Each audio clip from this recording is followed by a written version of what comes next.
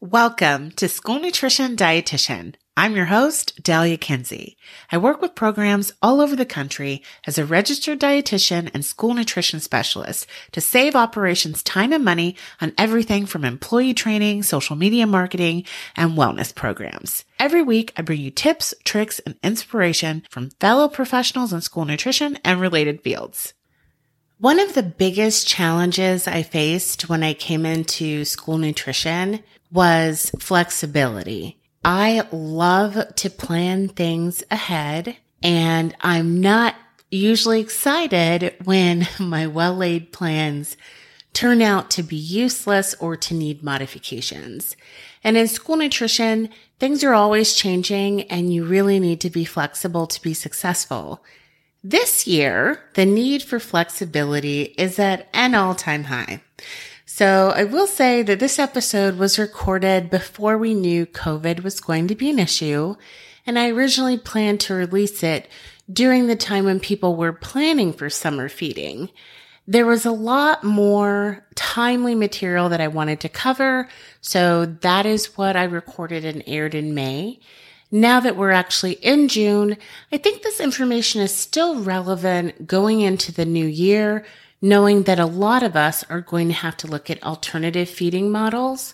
A lot of us will not have students in the cafeteria, and it may look in some ways like summer feeding during the actual school year. So a lot of Stephanie's advice is still really relevant. And I'm hoping that next summer it'll be totally relevant because we'll be planning for a typical summer feeding season, but all of that remains to be seen. Stephanie is a knowledgeable person, and we cover a lot of territory in this episode. Stephanie answers a lot of questions about not just summer feeding, but menu planning in general. All right, let's get started. School nutrition dietitian, here on a mission to show you fruits and vegetables can be super delicious. Eating healthy keeps you healthy on the inside. Keep your stomach satisfied and keep a clear mind. Now you're ready for your academics. Focus, time to handle business. Breakfast, you don't want to miss it. Help your body to replenish. Clean food, clear mind. That is the vision. Tune in to the School Nutrition Dietitian. Woo! Hi, Stephanie. Thank you so much for coming on the show. Hi, thanks so much for having me. So I'm glad you reached out to me because your background in school nutrition and public health goes really deep. So I thought it would be nice to hear from another dietitian and someone who has that public health perspective on a number of K-12 issues. Yeah. So tell me, let's start at this point. Where did your interest in nutrition come from? And how did you end up working with school nutrition in the first place?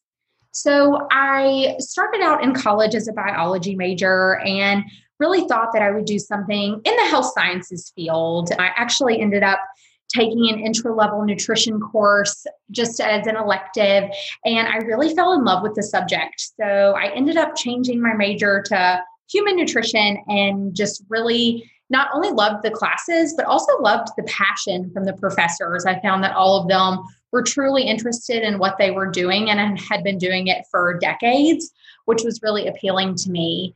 I actually, after college, started working in the child nutrition field in a really small nonprofit focused on school-based programming on physical activity and healthy eating. And from there, I would say I was just hooked. I loved everything about working in schools to improve health and wellness of kids. I loved the passion behind the school nutrition program department. I loved the fact that we were able to connect a variety of community partners with school nutrition. And from there, it's really just been a passion of mine. I went on to grad school and focused on food policy and public health. And then after grad school, ended up right back in child nutrition. And I actually worked in the governor's office of Virginia for a while on food insecurity issues in children. And that was specifically focused on implementing or improving federal child nutrition programs. So we really focused on breakfast, after school meals, and summer meals. And then from there moved over to the State Department of Education overseeing several grants that they had that were implemented in various school districts throughout the state. I loved the one-on-one work with school districts. So after working there for a while, I decided to start my own business so that I could really have a big impact on each individual school district and hopefully each individual child to make sure they received the best meals as possible. Now, that's really interesting that you were introduced to school nutrition so early on in your schooling. So, was it then that you realized that you could have a tremendous impact if you started with policy? Or did you just happen to end up in the governor's office, or was that a goal that you set? So when I was working in the schools, I really saw that we were doing a lot of programming, which was really great. And a lot of it was grant funded, but I always kind of thought of how do we sustain this type of work? And I found that you could really do that through policy change. So we're implementing policies or we're adopting policies that support the type of work that we were doing. So that's really what fueled my drive to go on to grad school and focus on policy. And then from there, it just was a really great fit for me to go work in the governor's office and think about, in Virginia, you can only actually serve one term as governor. It's only 4 years.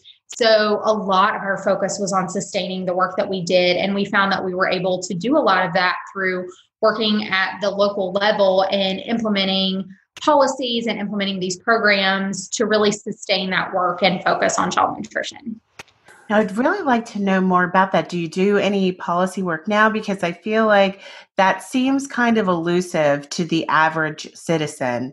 How do you affect change, and what is the role that a dietitian might fill in the type of position you were in? Is that something that different states have? Was that more unique to Virginia? Can you speak to that a little more? That's a great question. So I would say that, there's an opportunity for everyone to be involved in policy. Right now, some of my clients, I'm focused on policy with them, working on the dietary guidelines because that's what's happening right now. But I'm also staying really on top of and really involved in child nutrition reauthorization, which we know is the bread and butter of how these federal child nutrition programs work. I think that there really is an opportunity for everyone to be involved.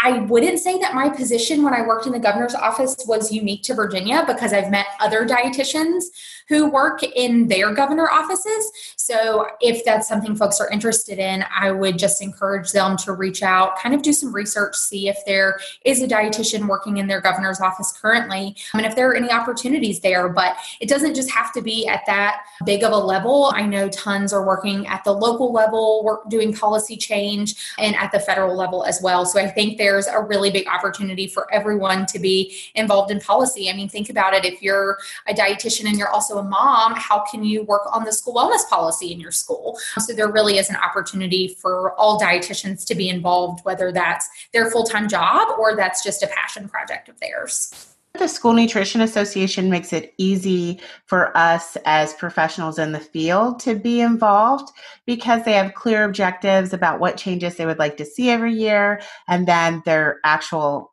conferences where you can attend and be guided through preparing for a trip to the Capitol. But sometimes one-on-one, it seems a little tricky. It's like in grade school civics, they don't really talk about actually being involved in the political process. I don't know when they think you're going to get a clue because they don't really cover that in undergrad either. It's just one day you're an adult out in the world and you want to be a responsible citizen, but you're mostly just a passive one. I guess you can be responsible and passive at the same time, but there's definitely a gap there.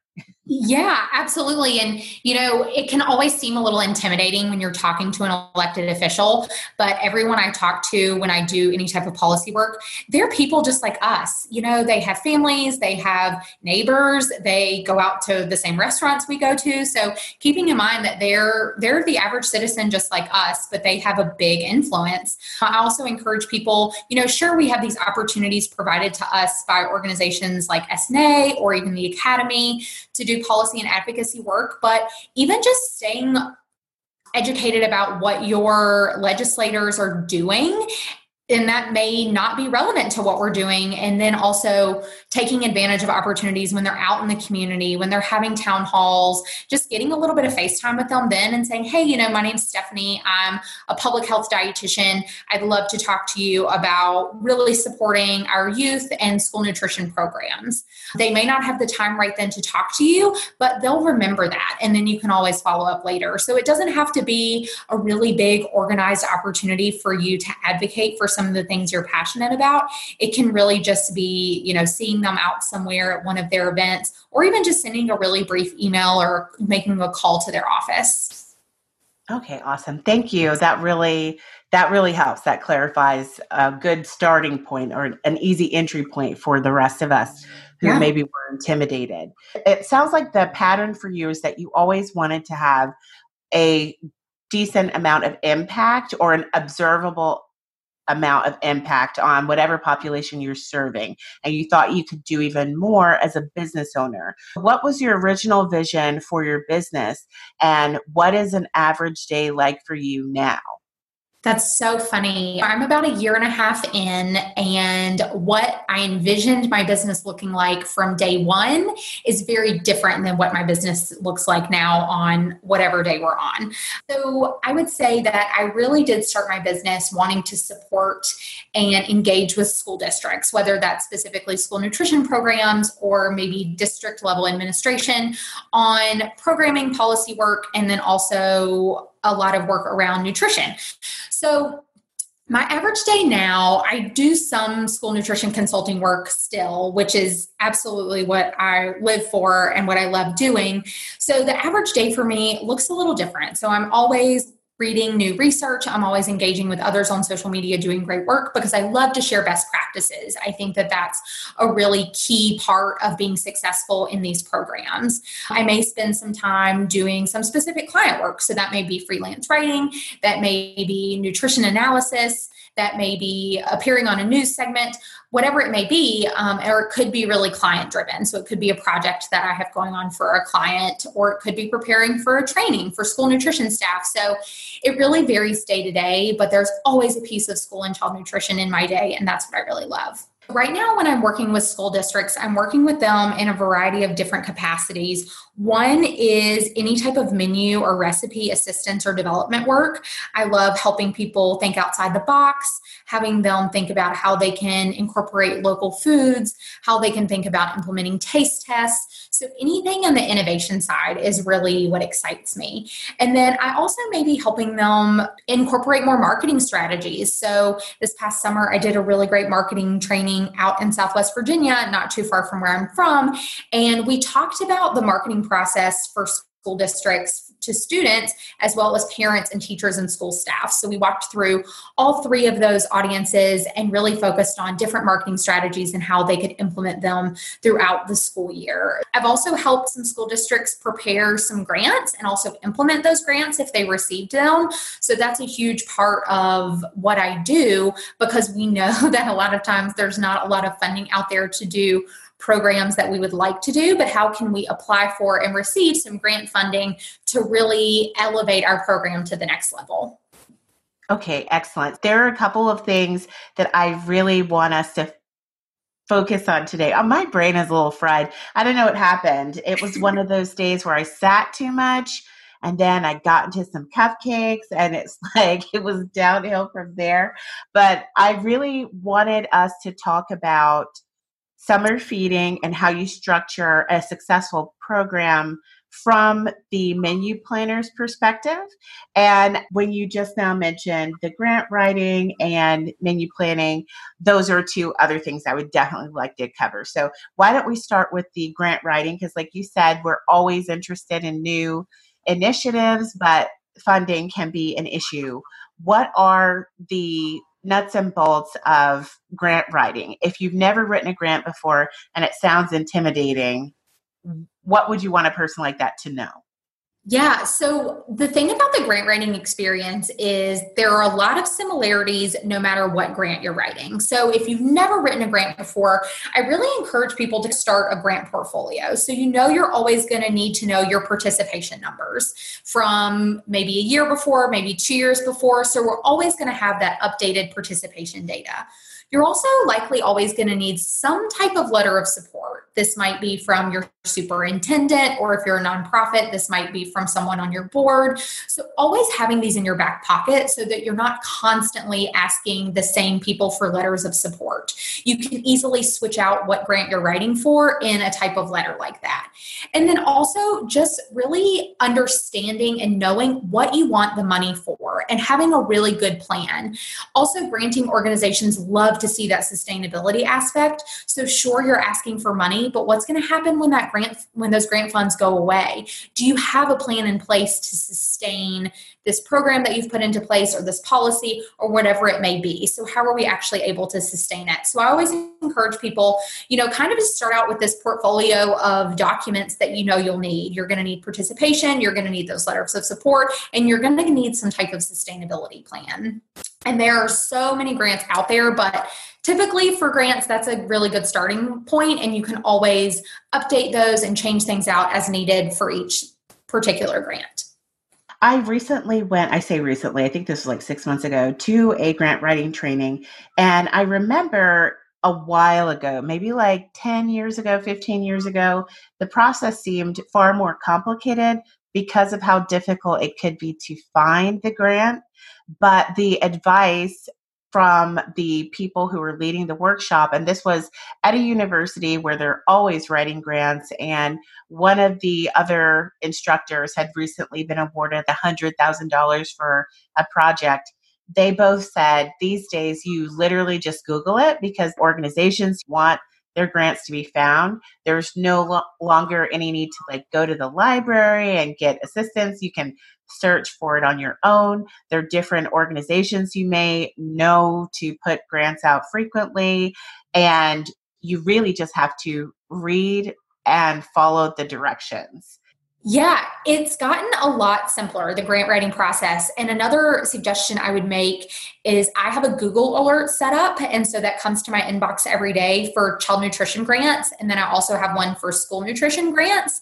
And so that really captures anything that's out there. I think it does a pretty good job of capturing any new grants that may be out. A lot are about grants that have already been awarded, but some are new grants. And yeah, sure, just Google, make a list I keep a note on my computer of grants that are available, how much they are, when they come out, because typically a lot of them are on a year cycle. So if one's come out in October, due in December, that's typically the cycle they follow every year. So if I've helped someone do one this year, I'm going to remember that opportunity for next year. So really just keeping a good track on when things are open, and also not underestimating how much time it takes, because sometimes, especially the larger grants, like you mentioned, $100,000, something like that is probably going to take a lot more preparation than a $2,500 or $5,000 grant. So not always waiting to the last minute, because that can definitely be really stressful, and you want to be sure that you're submitting the best application that you can. And when it comes to the demographic information that some grants may ask you to collect,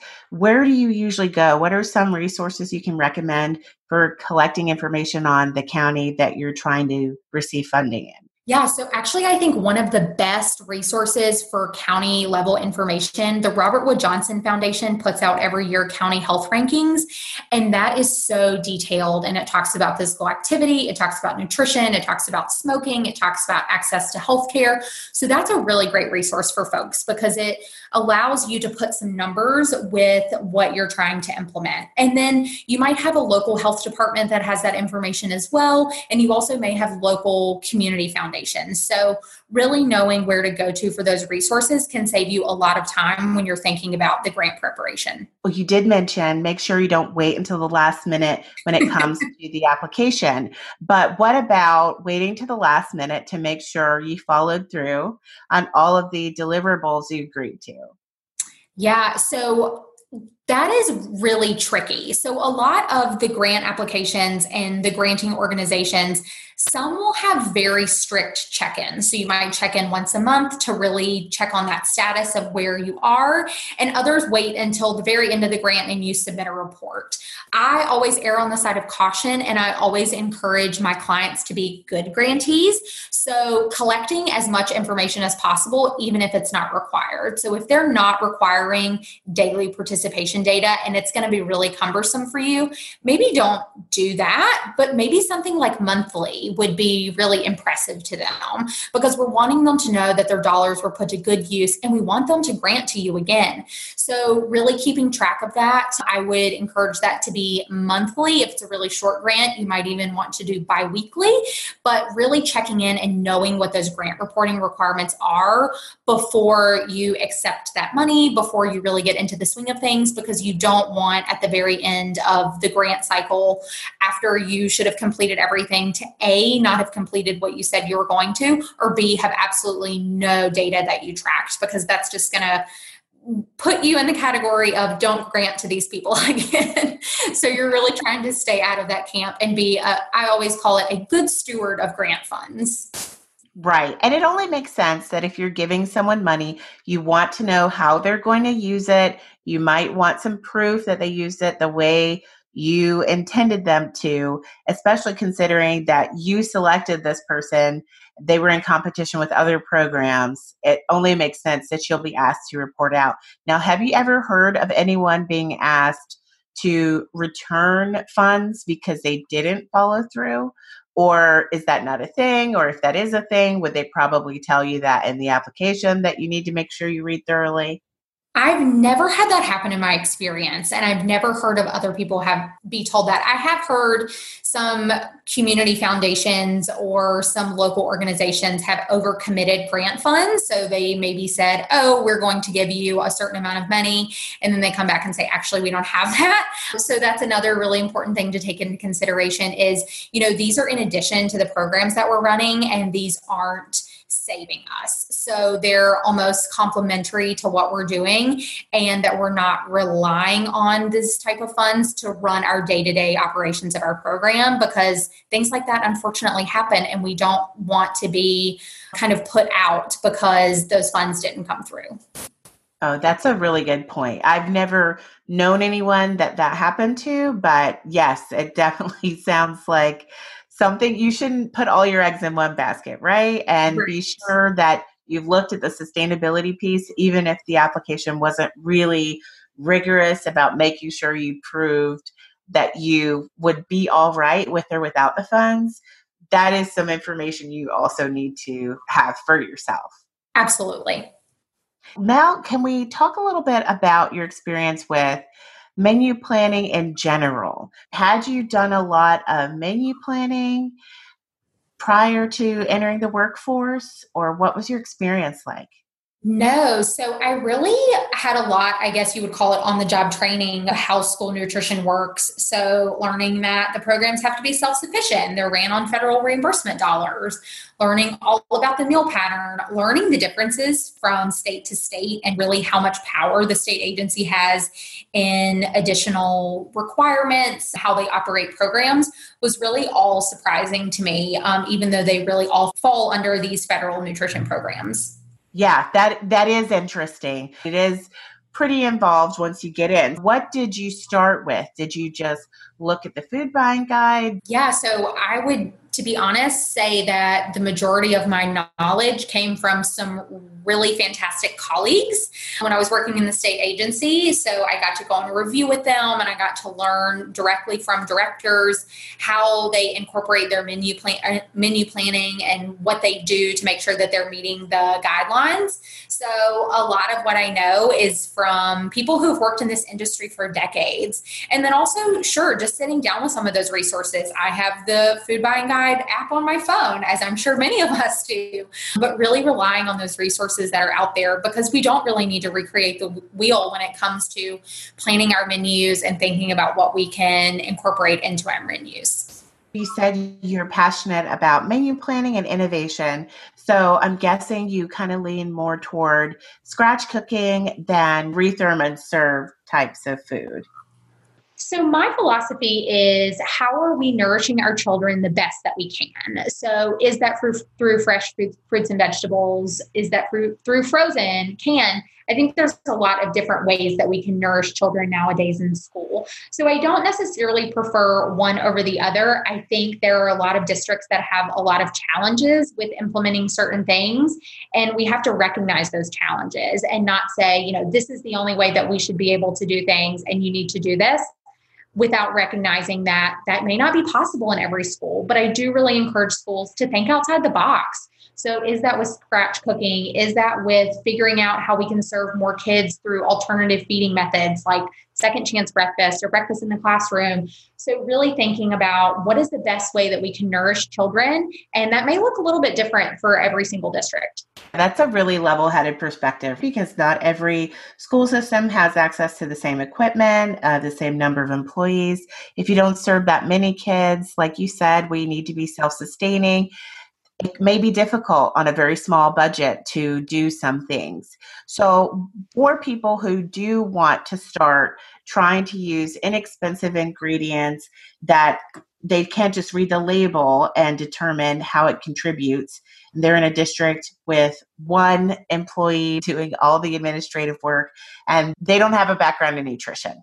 And they're trying to figure out how all of these ingredients end up crediting for what they're hoping they credit for. How do you explain to someone in that situation how you start to build a recipe with crediting in mind if you can't find it already done for you? And even if you do find it already done, if you want to check it, what do you recommend? Yeah, so there are tons of districts, like you're telling me this story and I'm like, yes, I know that district. So my first suggestion is always when we're thinking about doing menu planning, is thinking about, what is our audience? So what are our kids going to eat? What do they like? And when we're thinking about overhauling a menu, or even just overhauling one particular menu item, let's do some taste tests with the kids. Let's figure out, are they going to like it? Let's figure out, are we going to have support from the school staff, the faculty, the administration?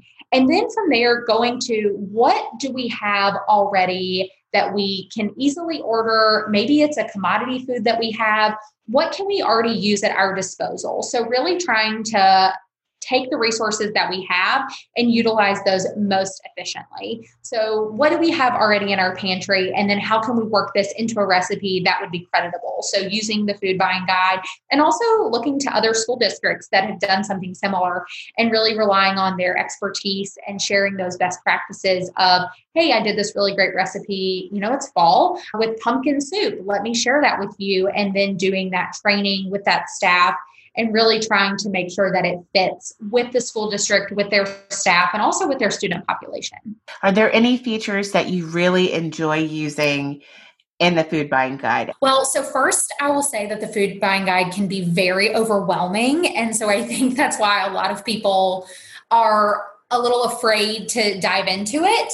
I use it just for menu planning. I mean, for recipe development. So when I'm looking at, what is the credit for granola? How does that fit into when we're making a yogurt parfait for breakfast? How does that fit into the guidelines? So really just utilizing it for that purpose of how do things credit, and then also just to get some ideas. So maybe we're scrolling through the meat alternates and we've never thought about using a certain ingredient before, and that it's really giving us ideas. So I encourage people to use it, as checking for the guidelines and making sure we're in compliance, but then also using it as a creative outlet as well.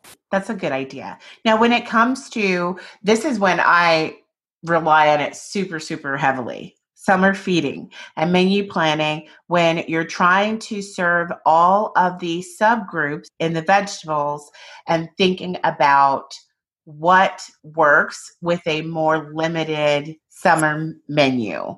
When you're trying to do red or orange vegetables, but maybe you're serving cold meals. So the sweet potato fries you serve during the school year aren't going to work. What are some of the creative solutions you found for making sure you serve all the subgroups when it comes to summer feeding? So that can definitely be a little tricky. And I encourage everyone that's thinking about summer feeding to really think about how they can utilize current things on their menu to translate into summer feeding. And I totally get it. How many times can we serve baby carrots? But thinking outside of the box some, and then also thinking about what we can get in different forms. So maybe we can't do the sweet potato fries, but maybe we can do something else. And really utilizing the resources that we have and utilizing what's currently on our menu.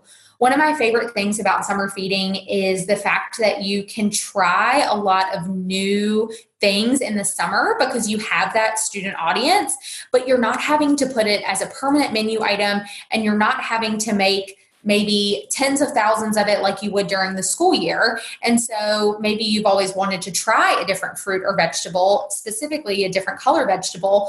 You've never really been able to do that during the school year. So how can we utilize summer feeding as almost an experiment, as figuring out how can we get that student feedback that we so want to be able to know, is this going to be a successful menu item when we're starting the school year? So speaking of taste testing, have you found summertime is the best time to do taste tests, since you might be a little less overwhelmed since not all of the students are there? Between summer feeding and after school meals programs, I think those are two of the best opportunities because you're serving a smaller audience. So you're not having to prepare as much and you're not having to purchase as much, but you're doing it through your federal nutrition program. So you're still getting that reimbursement and you're able to get that true student feedback. And also it's outside of that really busy and hectic lunch schedule time. We've seen recently in the media about seat time at school lunch. And so wanting to be really cognizant that that time is, very precious to those students. So doing a taste test might seem like a really great idea during lunch, but timing wise, is there a way that we can utilize our after school meals programs to get that same information? And we could even work it into a nutrition education lesson in the after school meals programs or even summer feeding to teach them about some of the new foods that we're thinking about putting on the menu, provide some nutrition education along with that taste test. So it's really a great opportunity. What else do you find is best for summer? You mentioned earlier that you enjoy connecting with community partners or other people who have a vested interest in the health of children. How do you work that in during the summer or during the school year in general? So I think summer feeding is one of my favorite programs because of the opportunities that exist within it, and don't tell the other programs. So my experience with community partners in summer feeding is both in the urban and the rural setting. And I'm from really rural Southwest Virginia. And so actually when I was working in the governor's office, I was really passionate about bringing more summer feeding sites to my county that I grew up in. And we have one high school for the entire county. There were no stoplights on my side of town, if you could even call it a town. And so I thought about how we could engage community partners. And one of the things that came to mind was there was a newly formed nonprofit that focused on utilizing the resources and the community commitment of the faith-based organizations, so churches. So I worked really closely with the school nutrition director there and also with the founder of the nonprofit to implement summer feeding sites at churches. And this was beyond vacation Bible schools, which a lot of school districts do utilize for summer feeding. But this was, a daily thing. And we utilized those faith-based organizations because a lot of times that was the only thing there in that community. The school was 10 miles away. There was no community center. There were no other buildings that we could use. People were a little skeptical of using their homes. So putting those summer feeding sites in churches as open sites and having the churches do a lot of the volunteering with it was really a win-win for that community. And I was thrilled that that came together and we were able to pretty much have a church in a lot of the different areas of the county that is an extreme food desert. So that's just one example of utilizing those community partners and thinking about how can we reach out to people who are such an anchor in our community. That's a really smart idea. Now, sometimes in rural areas, I know people try and use mobile feeding sites as well and go straight into the community where they think there's a need. Is that something y'all experimented with? Yeah, so we did in my county in the part of town where there were maybe public housing units and maybe there were mobile home parks.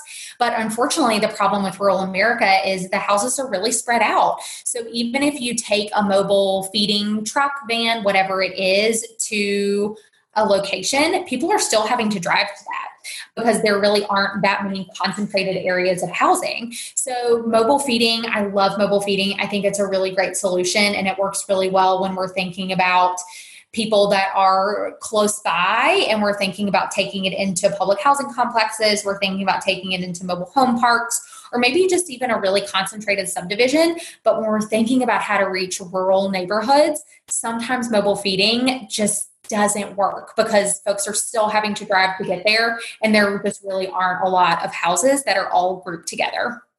Oh, I hadn't even thought about that. I always think of myself as being from the country, but the concept of having to drive that far, I guess I'm technically not from the country. There are cows like literally within a mile from where I'm sitting right now. So I think that means country, but not by that definition. You say your town maybe could be called a town. What do you mean? What was the population?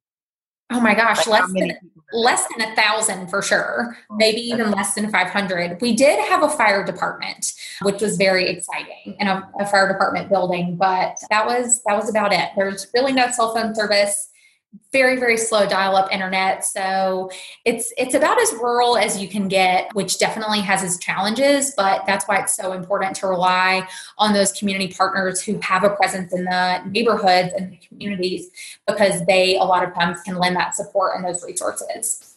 Yeah, that's a great idea. So, in addition to building up that skill of connecting with community partners, you said you have a strong background in marketing. Where does that feed in to finding ways to make sure we're really maximizing our resources and overlapping with community partners where necessary? Does it take a lot to get people to buy in, or what has your experience been?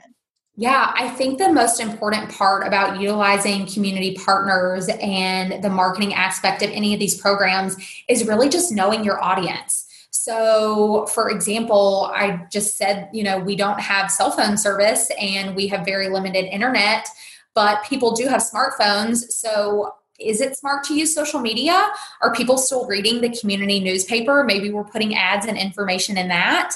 Maybe we're still advertising on the radio. So really just thinking about what is our audience and how we can connect with them, because there are some similarities from district to district and area to area, but a lot of times there are a lot of really big differences, and we have to take that into consideration when we're working with these types of audiences and knowing how to reach them.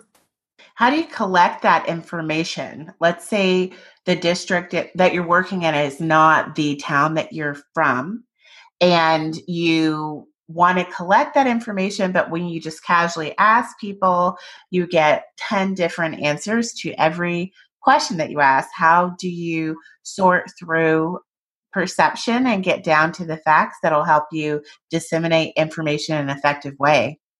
Yeah, so I always rely on the folks that are living, working, involved in that community. So they know their audience best. They know their community best. I also encourage them to go to events. So maybe we're going to a back to school night, we're going to an open house, we're going to athletic events, and we're figuring out how do people get their information. We're asking them, do you know about this program? Do you know about summer feeding? Do you know about after school? And if they do, well, how did you learn about it? So really getting some of that valuable face time is really crucial to knowing what is our best marketing strategy for a lot of these programs. Mm-hmm. Do you find that there's a difference between the type of potential customer that shows up for those events and the rest of the student body? Or is that a good sample? Yeah, absolutely. There can be, because if we're thinking about, different schools in the district, there may be very different schools just within one district. There are Title I schools across one area of town, and in the other area of town, there aren't. So we do have to take that into consideration of how are people getting their information and how do those schools differ. That can be really tedious to implement different marketing strategies for each different school. So I encourage people to implement the ones that you can get the biggest bang for your buck. So if you do find that the majority of your audience is on social media, that's what we're using. Or if you find that it's not the majority, but it's close to the majority are still listening to the radio, then we're on the radio talking about summer feeding. And if really, I mean, in my town, a lot of people find out things through driving. So putting up banners, I mean, don't discount that. The other day I was driving down the road and I saw a banner for something in my community that I didn't know about. So really just thinking, what are some ways that we can be sure that we're connecting with our audience and the majority of our audience, and trying to tailor that as best we can, but also keeping in mind that that can be really tedious. It's interesting, even though it is important, I think, in a lot of areas to try and be active on social media, because people are getting a lot of, I want to say, public health information off the internet, but not evidence-based. So general health information off the internet. So we want to be present because there should at least be something out there that's accurate.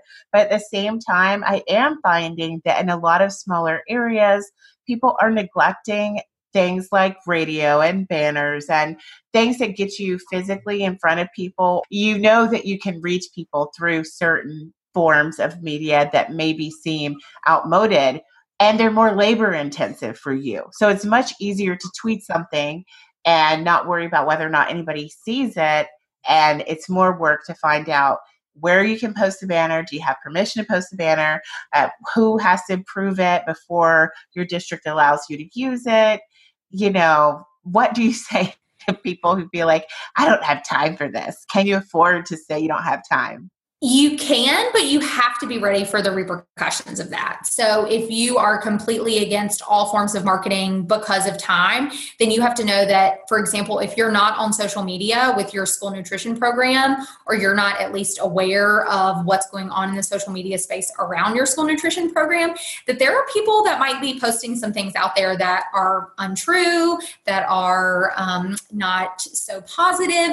So it can be time consuming. And yes, of course, there are things that definitely are higher on the priority list. But at the same time, we have to know the value of that. And really, I mean, one of the things that you can do, you can utilize students, you can utilize interns, you can utilize the community partners that might have that expertise. So thinking about how we can really tap on other people so that we can get that achieved without taking a ton of time and resources away from our program. But it is one of those things that you kind of have to make time for, whether it's just a few minutes at the end of every day or something like that, or you're delegating it to someone else. But it is something that has to be really important in our programs, especially in districts that are having to be really self-sufficient. We covered a wide range of topics, but just seeing all of the different types of services that you offer, I figured you were a great person to have on for these topics that I haven't been able to go a little bit deeper on just yet. I hope to have you on in the future. Maybe then I'll stick to one subject. No, this was great. The one good thing I love about owning my own business is I can work with school districts in a lot of different capacities. And so I'm really glad that we did cover a lot of different topics. That's what I truly enjoyed doing. Excellent. Where do we find you online? So my business name is The Nourished Principals. I'm on Facebook, I'm on Instagram, I'm on Twitter, and I'm on LinkedIn as Stephanie Sims Hodges. But if you look me up, I'm happy to connect with you. I love just talking to people about best practices. I love talking about what's working, what's not. And I'm always happy to help the school nutrition community because that's really where my passion lies. Thanks so much for coming on. Thanks so much for having me. I really enjoyed this conversation with Stephanie. It was helpful for me thinking about things that summer feeding is just ideal for, from menu testing to really having face time with students. This year is very different, but a lot of the takeaways in this interview I do still think will be useful to us in the upcoming school year. If you have any questions for Stephanie, please reach out to us on social media. Remember, I'm at School Nutrition RD on Instagram and on Facebook. This has been an extremely stressful week in the U.S. I hope that everyone is making an effort to be kind to their coworkers and making an effort to show compassion even when you feel like you can't really understand the experience that the other person is having. Remember that hurt people often act out, and that totally burned out people don't feel like explaining their feelings oftentimes. So if you want clarity, this may not be the time to ask your coworkers of color to explain what racism is to you. I'm not really sure anybody has the energy for that right now, but there are a lot of legitimate resources that you can find online and elsewhere to help you understand some of the history behind why people are so burnt out right now and at their wits' end. And remember to use your critical thinking skills. There will always be people who are drawn to chaos and confusion and like to make things worse and detract from the real issues at hand. So don't believe everything that you see on the news. Try and use your critical thinking skills. You were graced with those for a reason. All right, everyone. Be well, stay safe. I'll see you next week.